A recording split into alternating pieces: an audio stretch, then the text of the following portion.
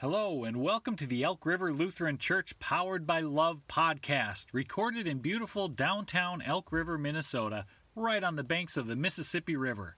Today we'll explore the Bible, life, and faith. So sit back, relax, and enjoy some sacred wit. To be powered by love is a spiritual thing, more than a feeling. To be powered by love. Don't take money, don't take fame, don't take no credit card to ride this train. It's strong and sudden, it's cruel sometimes, but it might just save your life. To be powered by love. Good morning, church. As you know, probably, I got to spend last weekend in Arizona. Got to hang out with our snowbirds. Shout out snowbirds, love you. I also got to spend some time with my grandma who lives there and my aunt and uncle. And I adore my aunt and uncle who are there. My Aunt Donna is very special to me. We have a lot in common. And one of those things that we have in common is we both love to read. I wish, though, that I could read as many books as she does. That's actually my goal for retirement someday, when I'm maybe a snowbird myself, that I'll read as much as my Aunt Donna. But she reads way more than I do, and it's almost a guarantee that any book that I have read, she's probably already read it, with a slew of her own books as well. But last weekend, I was very thankful for that fact, because I asked her if there was a specific book that she may have read that I couldn't finish. I had started this specific book 3 separate times, only to quit every single time. Each time I read a little further and a little further into the book, but I just couldn't stick with it. It was too long, too long, overly wordy, and then I just didn't really connect with the characters. But I've had this goal of never quitting a book, and I just failed at my own goal. And I've been frustrated with myself since the last time I set that book down for the last time. Now let me be clear. I have many projects that I start and are awaiting for me to finish them someday. Maybe that'll happen, maybe not. So this isn't a goal of always finishing everything. This is a goal of finishing reading a book. With books and a lot of TV shows and movies, I just can't bring myself to quit. I refuse to fall asleep and miss the end of a movie. I will rarely stop watching a TV show, even if it turns out to be super dumb and pointless. Somehow, if I quit these things, I feel like a quitter. So, this particular book that I chose to be a quitter on after my 3rd attempt at reading it has haunted me this past year. Not just because it was the one that made me be a quitter, but also because I was still a little curious about the storyline. There were these 2 main storylines that would inevitably come back together, but I never made it to that point in the plot where they came together. So I've always been curious about how it happened. And so, of course, I asked my Aunt Donna, "Have you read this book?" And I was very thankful when she said that she had, and in fact, she loved it. She did admit that it was too long, so that was very validating, but she did love the story, and then she filled in all of my curiosity about how the story progressed. I learned through her retelling of the story, and me still enjoying the story through her lens, that it was okay that I changed my mind.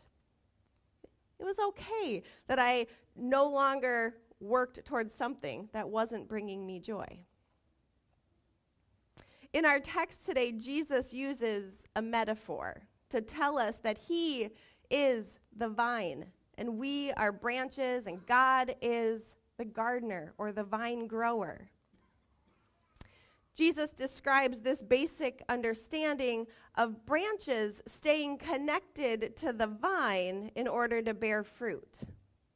And that sometimes branches that don't produce fruit need to be pruned or cleaned in order to help make them more fruitful and productive. What comes to mind for you when it comes to producing fruit? What is it that makes you energized and motivated to work? What do you want? What are your goals? All too often, some of us have been shamed from asking these questions. We've been told told that to focus on ourselves and what we want is selfish, that we need to live for others and be selfless, to live for maybe our families or others, to make sure that they have enough. If this rings true for you, let's take a look at verse 11 one more time. Sarah, will you advance, please? Thank you. Jesus says, I have said these things to you so that my joy will be in you and that your joy may be complete. Joy. Jesus wants us to have our own joy. A few chapters before this, Jesus says that he came so that people may have life and have it abundantly. God cares that we have an abundant life filled with joy. Yes, God wants that for your family too, but not at the expense of your joy. So what would bring you joy? What goal could you have that would multiply your joy? What would make your life abundant and bring you hope? Know that Jesus cares about your goals and wants you to be filled with his joy. Our goals can be life-giving and exciting and a good reason to get up in the morning, but they can also be draining and challenging and difficult. I've heard that great lives are wrought with conflict, obstacles standing in the way of what we want. And our task is to rise to the occasion, to become someone capable of overcoming those challenges. A word that I keep coming back to over and over again is resiliency. The ability to withstand difficulties or obstacles, to be flexible and to recover quickly from adversity. This is energizing to me to reflect on this word, but a little overwhelming. But the good news, the best news, is that we cannot do it alone. We are not designed to do it alone. A branch cannot produce any fruit if it is not connected to the vine. Our culture values independence and individuality, but this passage is encouraging us to be dependent on the vine, to stay connected to Jesus the vine and our vine grower God. The Gospel of John, which is where our passage is from today, uses the word abide 40 times. It's nearly half of what's in the entire Bible. So 40 times is very significant. And in this first part of our reading, a mere 5 verses, the word abide is used 5 times. 5 times in 5 verses. Abide. To live, to remain, to dwell, to stay with, to keep with. Abide. Abiding in Jesus, staying connected to the vine, makes us fruitful. Dear ones, you are a branch made to bear fruit. You are made to do something with this life, to work towards something, to be filled with the joy of the Lord. But we cannot do this apart from Jesus. We are designed to stay connected to Jesus so that his joy may be in us.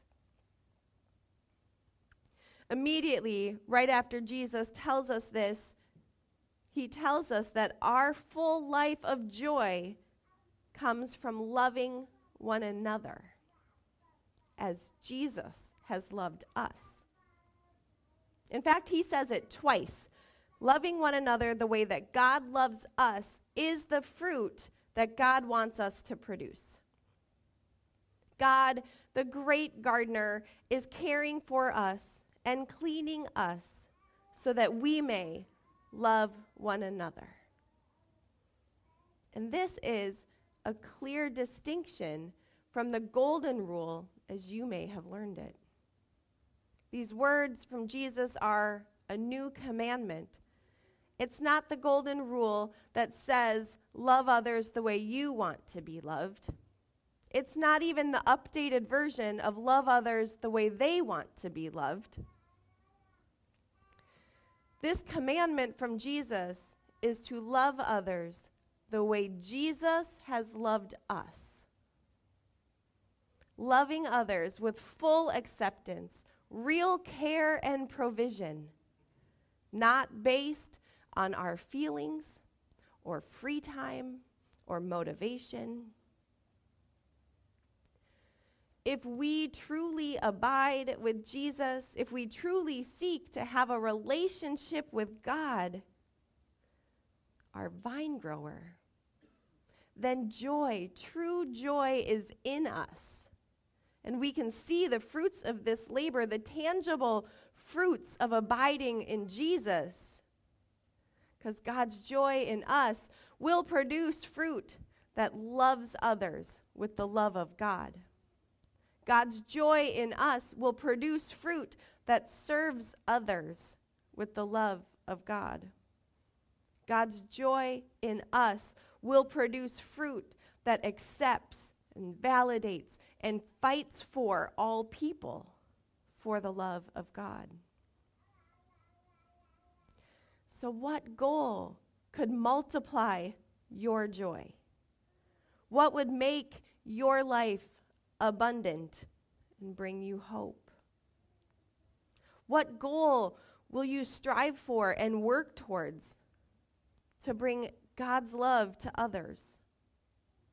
What fruits of our lives could show others that they matter to God? God wants us to have an abundant life, a life full of joy.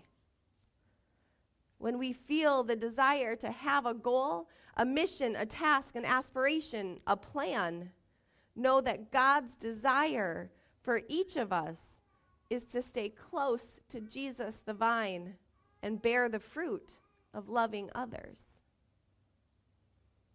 Our own goals may bring satisfaction, or they may show us that we've been striving in the wrong direction. Stephen Covey once wrote, "Many of us in life will climb a ladder only to realize at the end it was leaning against the wrong wall." If you find yourself on the wrong wall, I pray that you have the resiliency and the flexibility to choose a new ladder. Choose a new goal to work towards. Starting again may be more difficult than starting the first time, but you were made to have an abundant life. So keep working and moving towards becoming the person that you want to be. A person who abides with Jesus. A person who has the joy of Jesus within them. A person who bears the fruit of loving others. the way God has loved you. You'll never fail in your goals if you cling to the fact that you were made to bear fruit that brings God's love to others.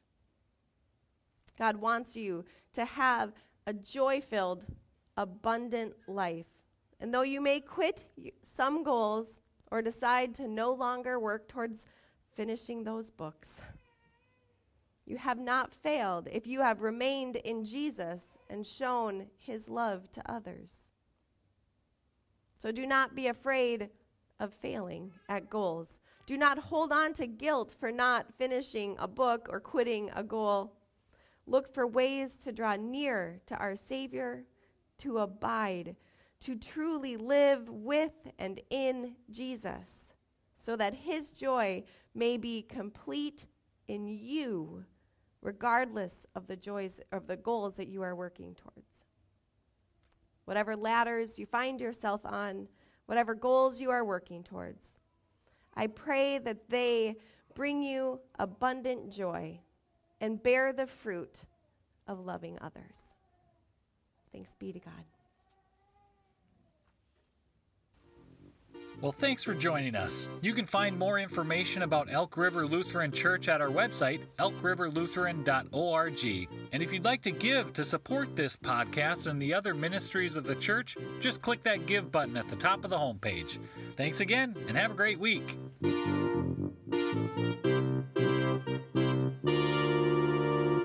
Don't take money, don't take fame, but it might just save your life to be powered by love.